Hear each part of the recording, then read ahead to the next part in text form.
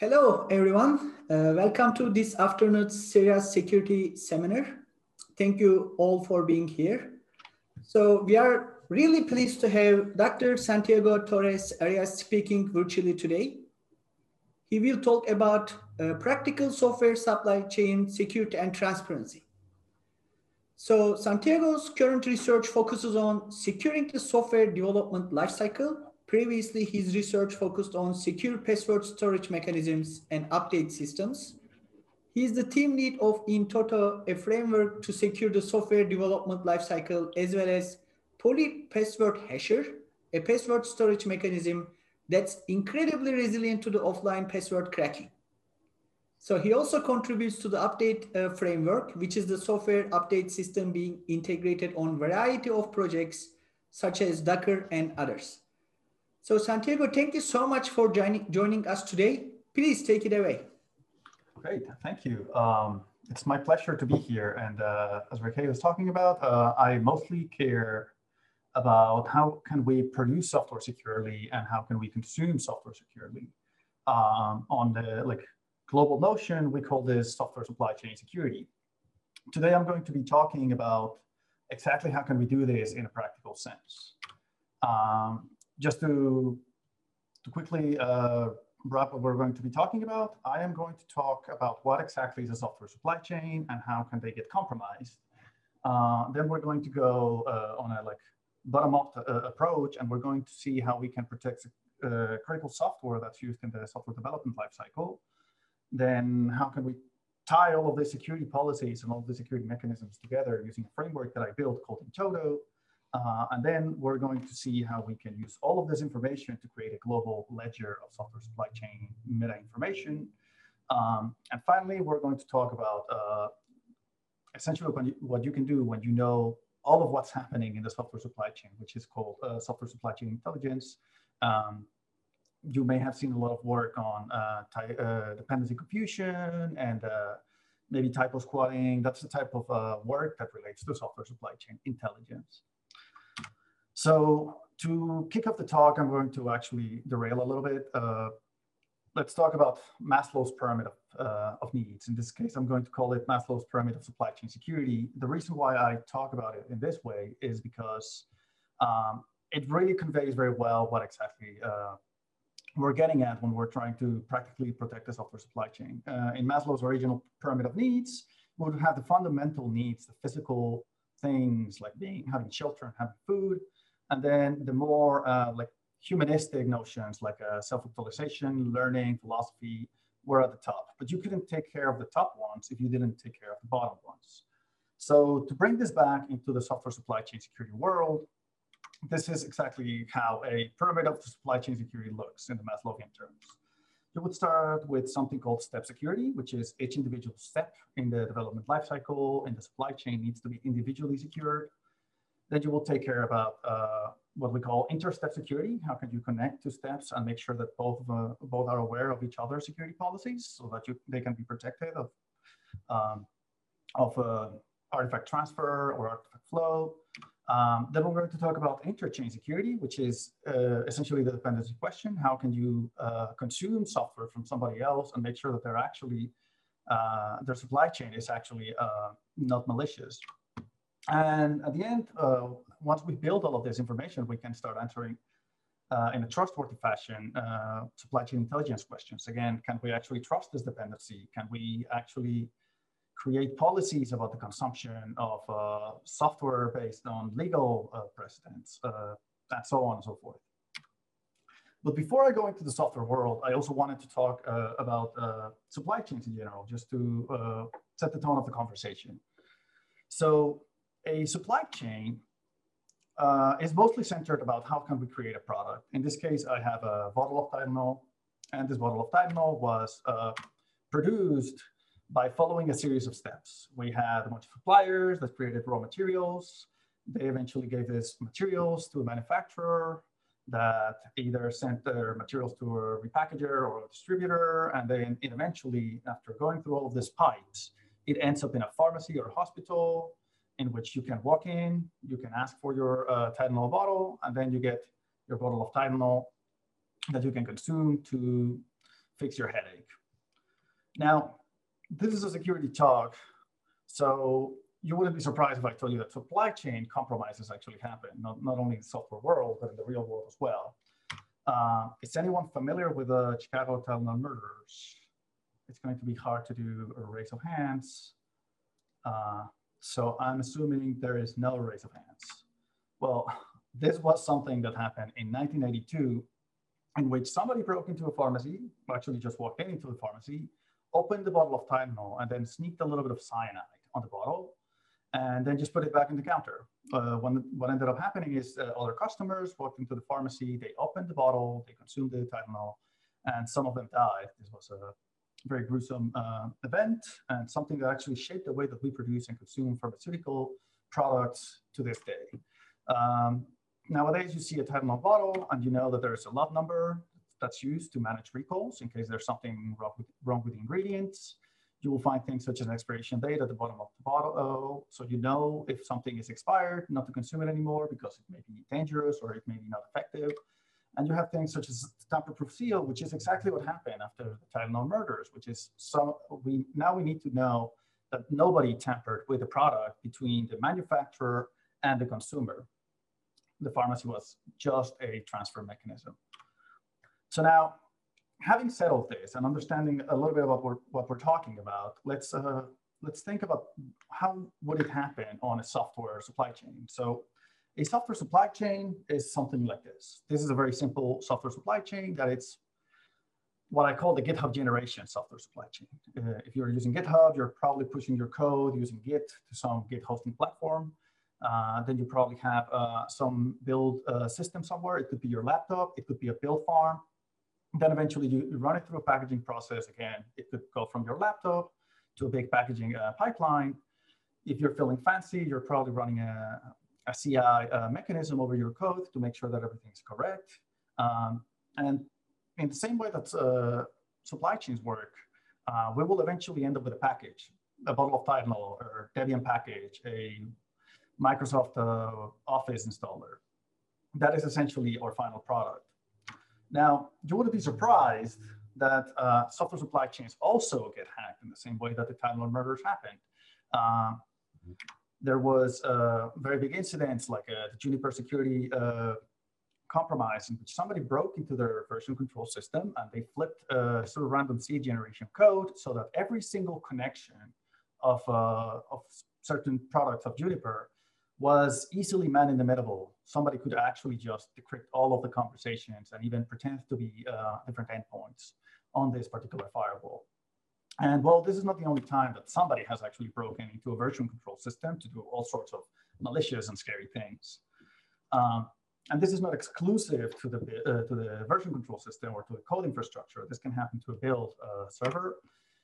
One example that I like a lot is Xcode Ghost, in which somebody essentially distributed a backdooring version of Xcode that eventually ended up being on Angry Birds. So if you were playing Angry Birds around 2015, you probably were part of a big compromise that was trying to steal everybody's credit card information.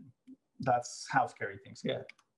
Of course, as I was saying before, this is not an isolated incident. This is not only exclusive to version control systems or build systems. This actually also happens in packaging infrastructure. Here, I like another example that's related to how can you be clever, how attackers are actually clever in the way that they compromise individual aspects of the infrastructure to target individual people out there in the wild. This case is somebody broke into a mirror server in Korea, in South Korea, and distributed a malicious version of PHPMyAdmin, which is a tool to manage PHP installations. Now, the interesting bit of this is that it sheds some light on how a state actor can possibly do a software supply chain compromise to attack a political enemy. In fact, in this one case, people claim that it was North Korea that was causing this particular attack. We actually, I don't think we ever knew, and this is also part of why supply chain compromises are so scary, because it's very hard to know who exactly did these things. I'm sure you've had some conversations about cyber attribution, especially when you cover the legal aspects of cybersecurity, but it really is a challenge. Again, this is not an isolated incident. This has been happening for years and years and years, ever since I started my graduate studies. Finally, there's also questions about compliance. You can have a CI system like you, or you can have things such as a QA individual not doing their actual QA. This is another example. Windows 7 was published an update in which if you did install it, it would break your computer, fully break the computer. Everybody thought that this was originally a software supply chain compromise. And after an internal investigation, Microsoft realized that somebody just took a test update and published it without going through all of the controls that are usually necessary to publish an update of Microsoft Windows. Again, this is not an isolated incident. I am not trying to point fingers. This happened in a very, very similar way to the Linux kernel. But just to stop after the first 12 minutes of this class, I took the liberty of taking our very silly software supply chain, and I added a bunch of little devils to pretty much label where points of compromise could happen. And even in a very, very simplistic, again, the GitHub generation, we say it mockingly, there is many points in which a single compromise can completely subvert the final product. And that is exactly what we're trying to face when we're trying to tackle the software supply chain security problem in a practical way. So, and just to put the stakes higher, there was I'm going to get to this question, just wanted to acknowledge it, Jay. But yeah, just to put the stakes higher, there was a hearing last year about how software supply chain information could be relevant to election integrity. Well, and it is. The software that's on the voter machines needs to be sourced from proper sources. And well, I don't need to say this, but because it's starting to get tiring, but everybody's talking about SolarWinds, and it really is a very devastating attack that made it into the kitchen of every single agency and highly ranked corporation in this country. Now, the images that scream as like people are thinking that this is inevitable and we cannot fix this problem in a meaningful way, so let's just get insurance and forget about the problem. Now, I am thinking that we can do something else. We can try to build, again, Maslow's hierarchy of needs on the software supply chain by essentially building a all-encompassing notion of software as it is produced and how as it is consumed. So to do this, we essentially need to build strong links and build a chain of strong links. Again, a supply chain is just a chain. So starting from the bottom, again, I was talking about step security. Step security is the very, very foundational element of software supply chain security, which is how can we make this strong links, as I was just mentioning. Now, there is many good point solutions, and the goal is not to replace them, but rather be able to communicate this to each individual party in the chain. To give some example, there's SDN, CES, and Git signing. There's things such as push certificates. I actually did some work on with the Git community to try to prevent certain types of attack on Git. On the build system level, you have things such as TPMs that can use measured boot to check the integrity of the host, or HSMs to actually control signing keys. We saw that this was not enough on the SolarWinds case. So we need something like verifiable compilers or reproducible builds so that we can make sure or make at least a probabilistic argument that not every single host that's building this particular version of the SolarWinds agent is compromised. And for packaging, there's very well-known solutions like TLS for the distribution, GPG for signing long-term releases, or even TUF, which is a little bit more elaborate. I am very happy to be working on TUF for many, many years now. I am happy that it's part of the PyPI working group right now. I am very happy that it graduated from the Cloud Native Computing Foundation 2 years ago now. So taking it from the previous image that had a bunch of little devils, if we implement all of these solutions, we can take away some of the problems. But there's still a question of how do I know each individual step is performing their operations properly again, how do I know that Git signing is used in this particular fashion, or who do I trust to sign this commits in this particular organization? And when I'm about to build this code, do I know that this is the latest tag that I should be building? And the same goes for packaging. Is the result of this build the one that I should be inputting into my package, or is this any other? And so on and so forth. So there's gaps between steps. There's a way that we need to connect all of the security policies together. And then there's a question of compliance. How can we enforce that the security policies are actually followed? So this takes us to the second element of the Maslowian pyramid of supply chain security, which is this inter-step security. And that's exactly why I built in Toto. Now, before moving forward, I want to stop and answer Jay's question. I'm going to read it to everybody. Could the argument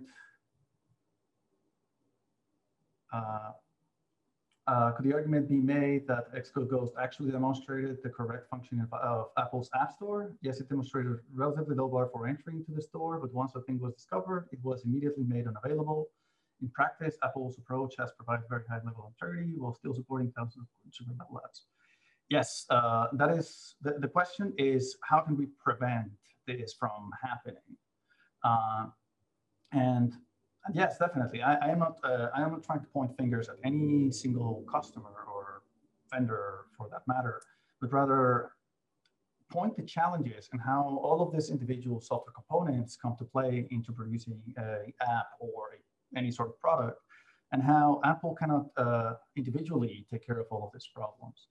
I'm going to talk a little bit more about this when we get into the interchain security aspect, but that's essentially the challenge, that if Apple is tasked with gatekeeping all of that comes in, they don't have a lot of visibility on what happened before it actually was built into an individual package, but rather just the last mile as it was produced and signed with developer certificates that were given by the people who built the individual apps.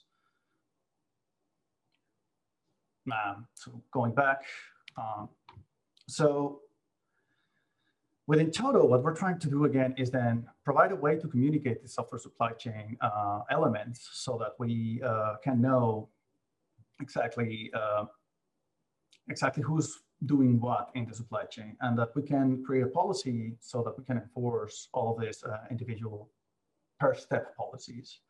So going back to our software supply chain, basically what we need to do is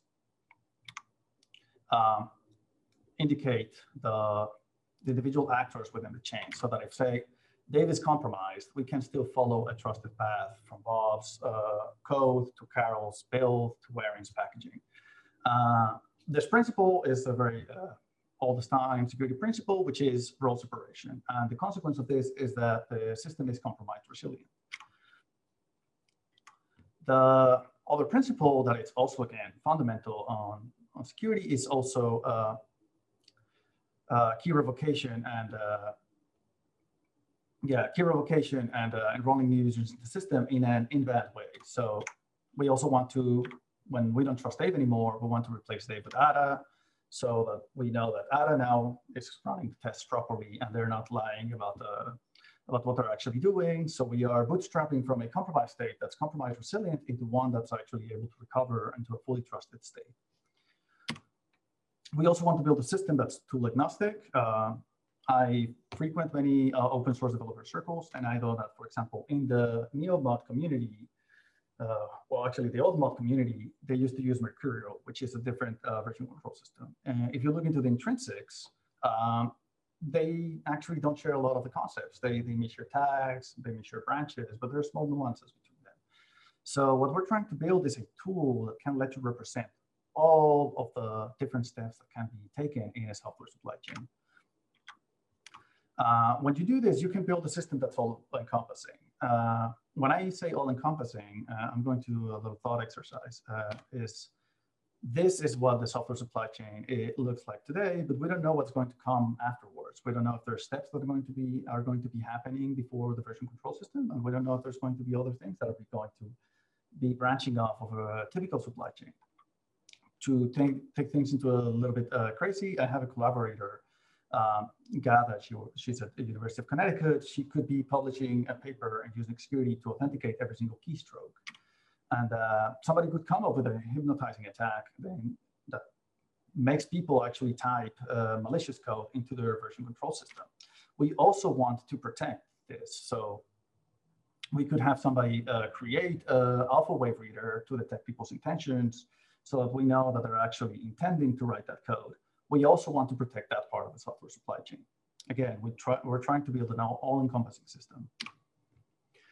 By doing this, we end up with a very expressive system that allows us to represent every single software supply chain out there. I haven't found a single one that is not representable using in-toto intrinsics.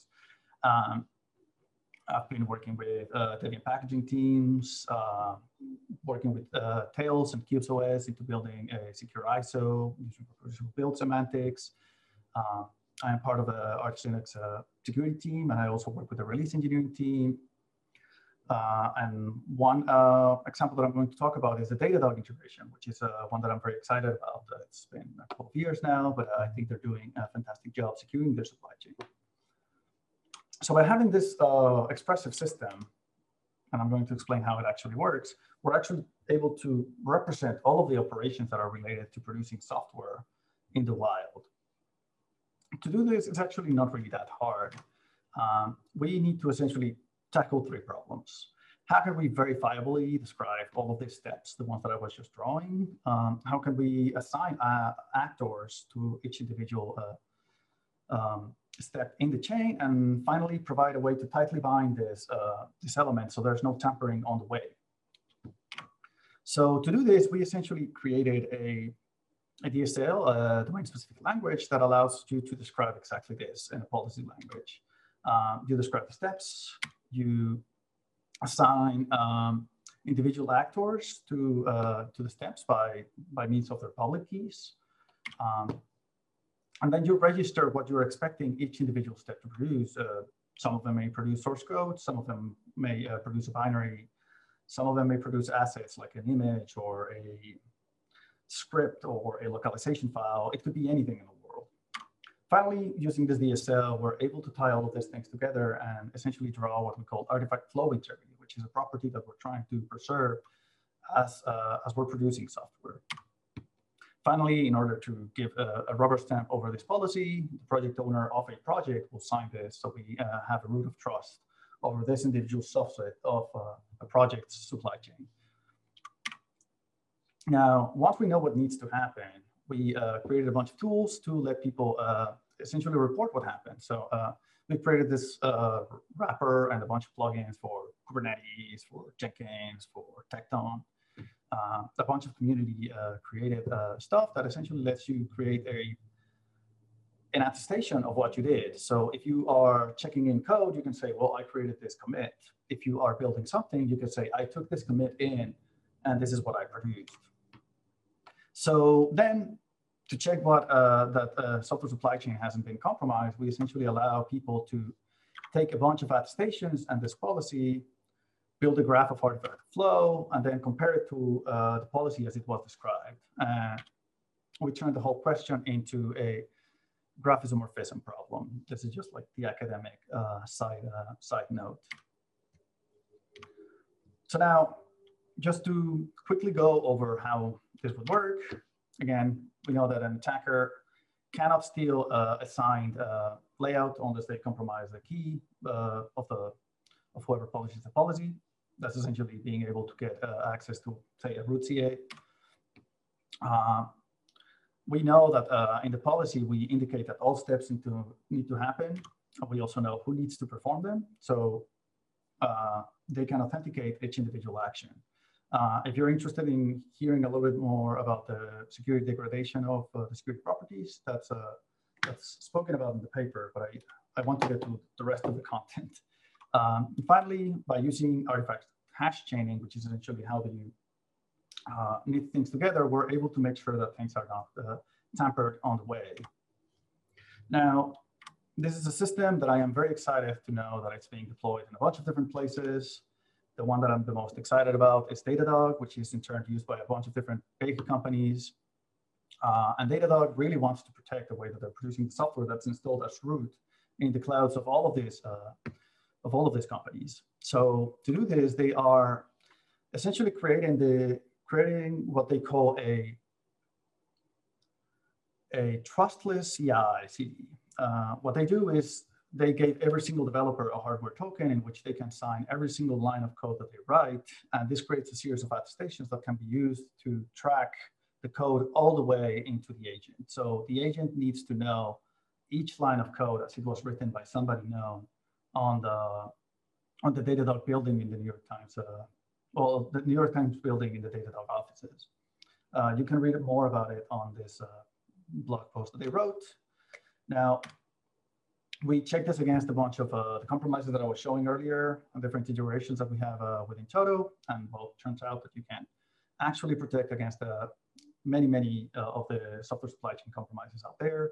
Depending on your configuration on this policy, you may or may not be protected against all of them. We also checked how efficient it is. Well, nothing in the world is free, but generally you get a 20 to 30% increase in the metadata cost, which is just storage of this side information that relates to how the supply chain practices were carried out. We also found a bunch of interesting factoids, like if you are packaging Cisco code, you need to keep a bunch of different binary images for test assets, which makes the metadata really bloated. So now we essentially got to the second level of the pyramid. Now we're trying to get to the third level, the more like interesting bits, which is how can we actually secure all of this world of different chains that relate to each other. Again, talking about the Xcode problem. How are we able to ensure that the Xcode is actually Xcode and it was the one that was given to me, and how can I report that information forward down the line? So what we're doing here is building an auditable data structure for software supply chain security. For those that are familiar with it, we're using a transparency log. For those that are not really familiar with it, it's essentially a blockchain without the consensus algorithm, but more of a different trust assumption using delegating the trust to a series of auditors that are almost like miners, but a little bit more cheaper. And the idea is to essentially allow you to replace this root of trust so you can, over time, publish who's publishing what. You can also update policies for individual runs of the software supply chain. So you can say version 1 was done this way, version 2 is done this other way. And finally, to answer the most interesting bits, which is to identify this software interdependency problem. This is work that I'm doing with Red Hat, Google, and Microsoft. If you're interested in seeing how the Microsoft people are working on it, there's an RSAConf of last year that showcased how Toto is used. I recommend you take a look at that. But the more interesting bit is a project that we just announced on March 11, which is Sigstore, this transparency log that I was talking about. The basic idea is that in Sigstore, you are trying to create this global notion of different software supply chains. Now, we know that many pieces of software are built differently and they are connected to each other in different ways. You may be building software that's actually used to build something else later down the line. Just to simplify the image, imagine you have GCC, and I think that this is the logo for Automake or Ninja, I forget. And then you have Git and I don't know, TipKG for building a package that eventually becomes the Linux kernel running in your machine. So the basic idea is that as software supply chain is happening, you are putting these entries on the log. Again, think of it as a blockchain and linking them together to say, well, I built GCC, now I am building Git, and when building Git, I am actually using this version of GCC that was found on the log. When you do this, you can essentially allow customers to say, download this package, go into the log, and then start walking down and verifying individual supply chains as they are connected to each other to eventually get this very strong assurance that everything was followed properly. I just wanted to acknowledge 2 questions. Yeah, I think we'll get to that in a couple of minutes. The other cool thing that you can do when you have this global notion is that you can do things such as propagate defects. There's this very cool example that very recently working on a Saturday evening. I am also working on the Excellent Security team, as I was mentioning, and essentially there was a critical vulnerability that may have destroyed a bunch of different projects out there. So The interesting bit of this vulnerability, the CVE, you will find that it's related to binutils, is that it actually affects one particular project. In this case was binutils 2.36, but actually maybe it was a fake root issue as dependent on binutils. So maybe it applies to something else down the line. Actually, by doing some local testing, well, you may actually be also interested in knowing how glibc becomes part of the problem. And wait, it's actually not about glibc. It's an issue with a kernel that is running using a new version of the stat system called new fstat-at. So just to recap, this vulnerability causes a bunch of different problems. glibc may be involved, binutils definitely involved, fake root as compiled with these two libraries may be buggy. And the result of this is that any build system that is using fake root to build packages, which is basically all of them in terms of the Linux ecosystem, may produce binaries with the wrong permissions. So anybody that was using this tool chain that compiled anything for anybody compiled packages that had essentially things that were owned by everybody, things with permissions pretty much 777. So with something like Sigstore, you could do this third-party attestation in which you can attach this vulnerability to binutils and then start following this this chain of consequences. So you can say, well, binutils is really the problem, but really the problem is all of the things that were built with binutils. And we need to convey this sort of information in a meaningful way.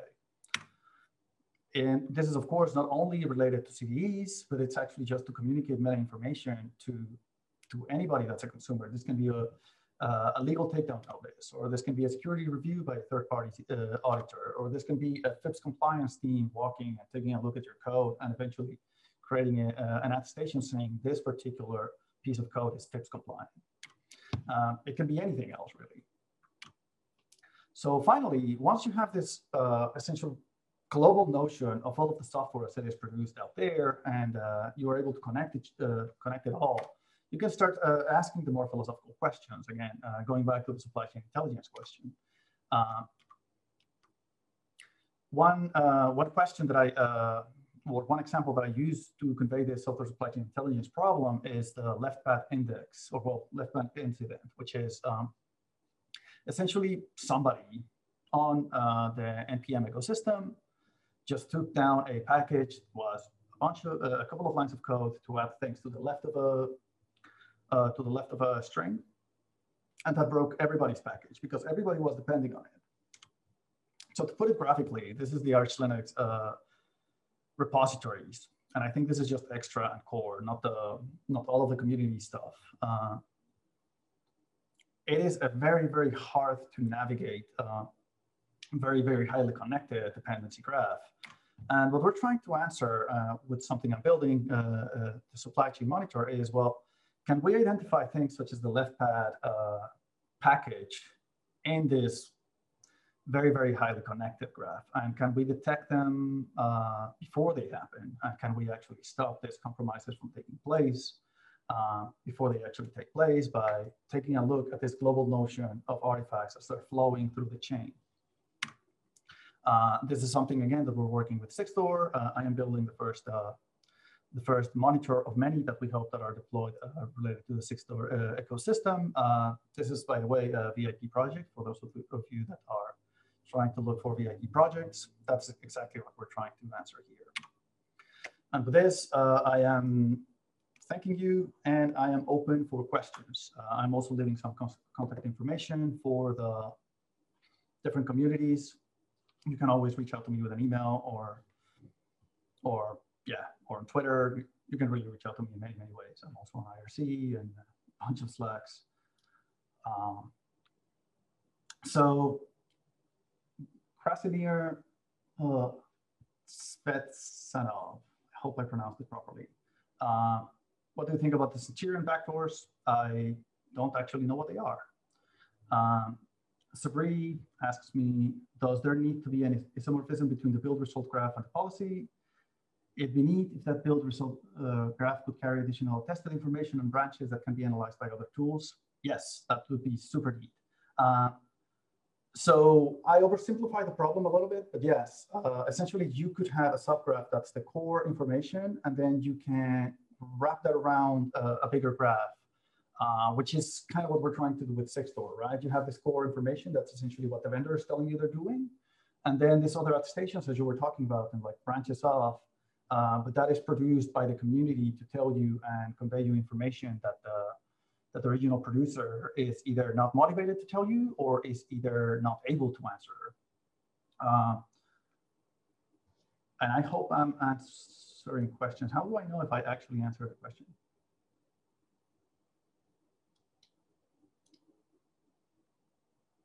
Okay, it's the first time I use this platform, so I'm just clicking on done, and if not, you can ask again, I guess.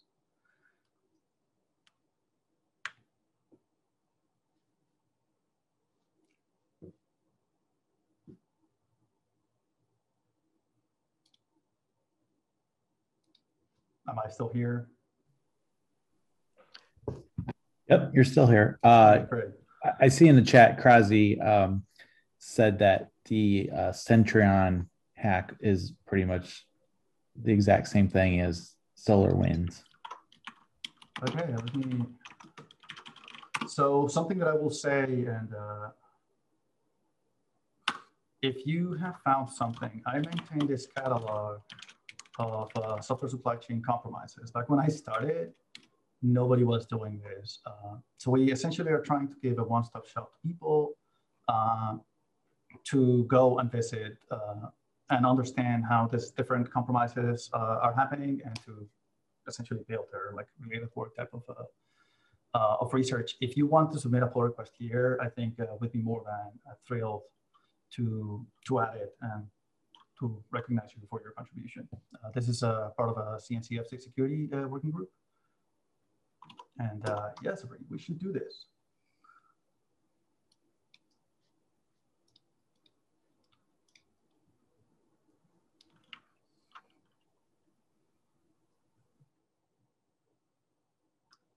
I think with that,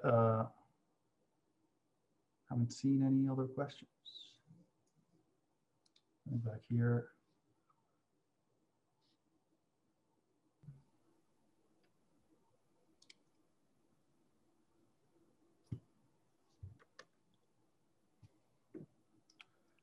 Is there a way that I can, no, okay.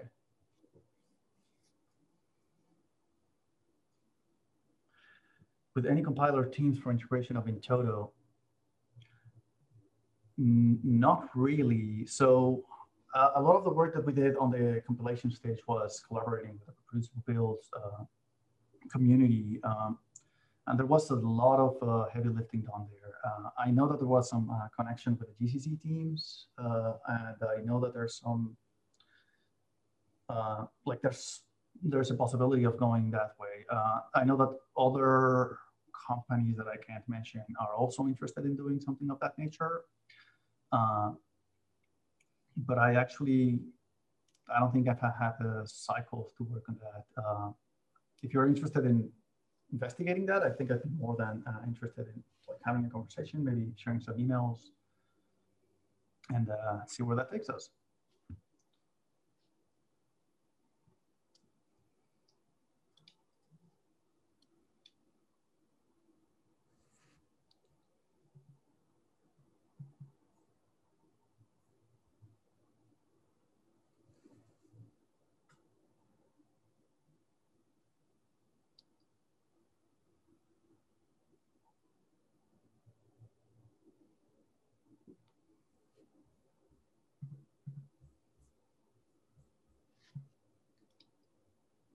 All right, I believe, are there any questions left?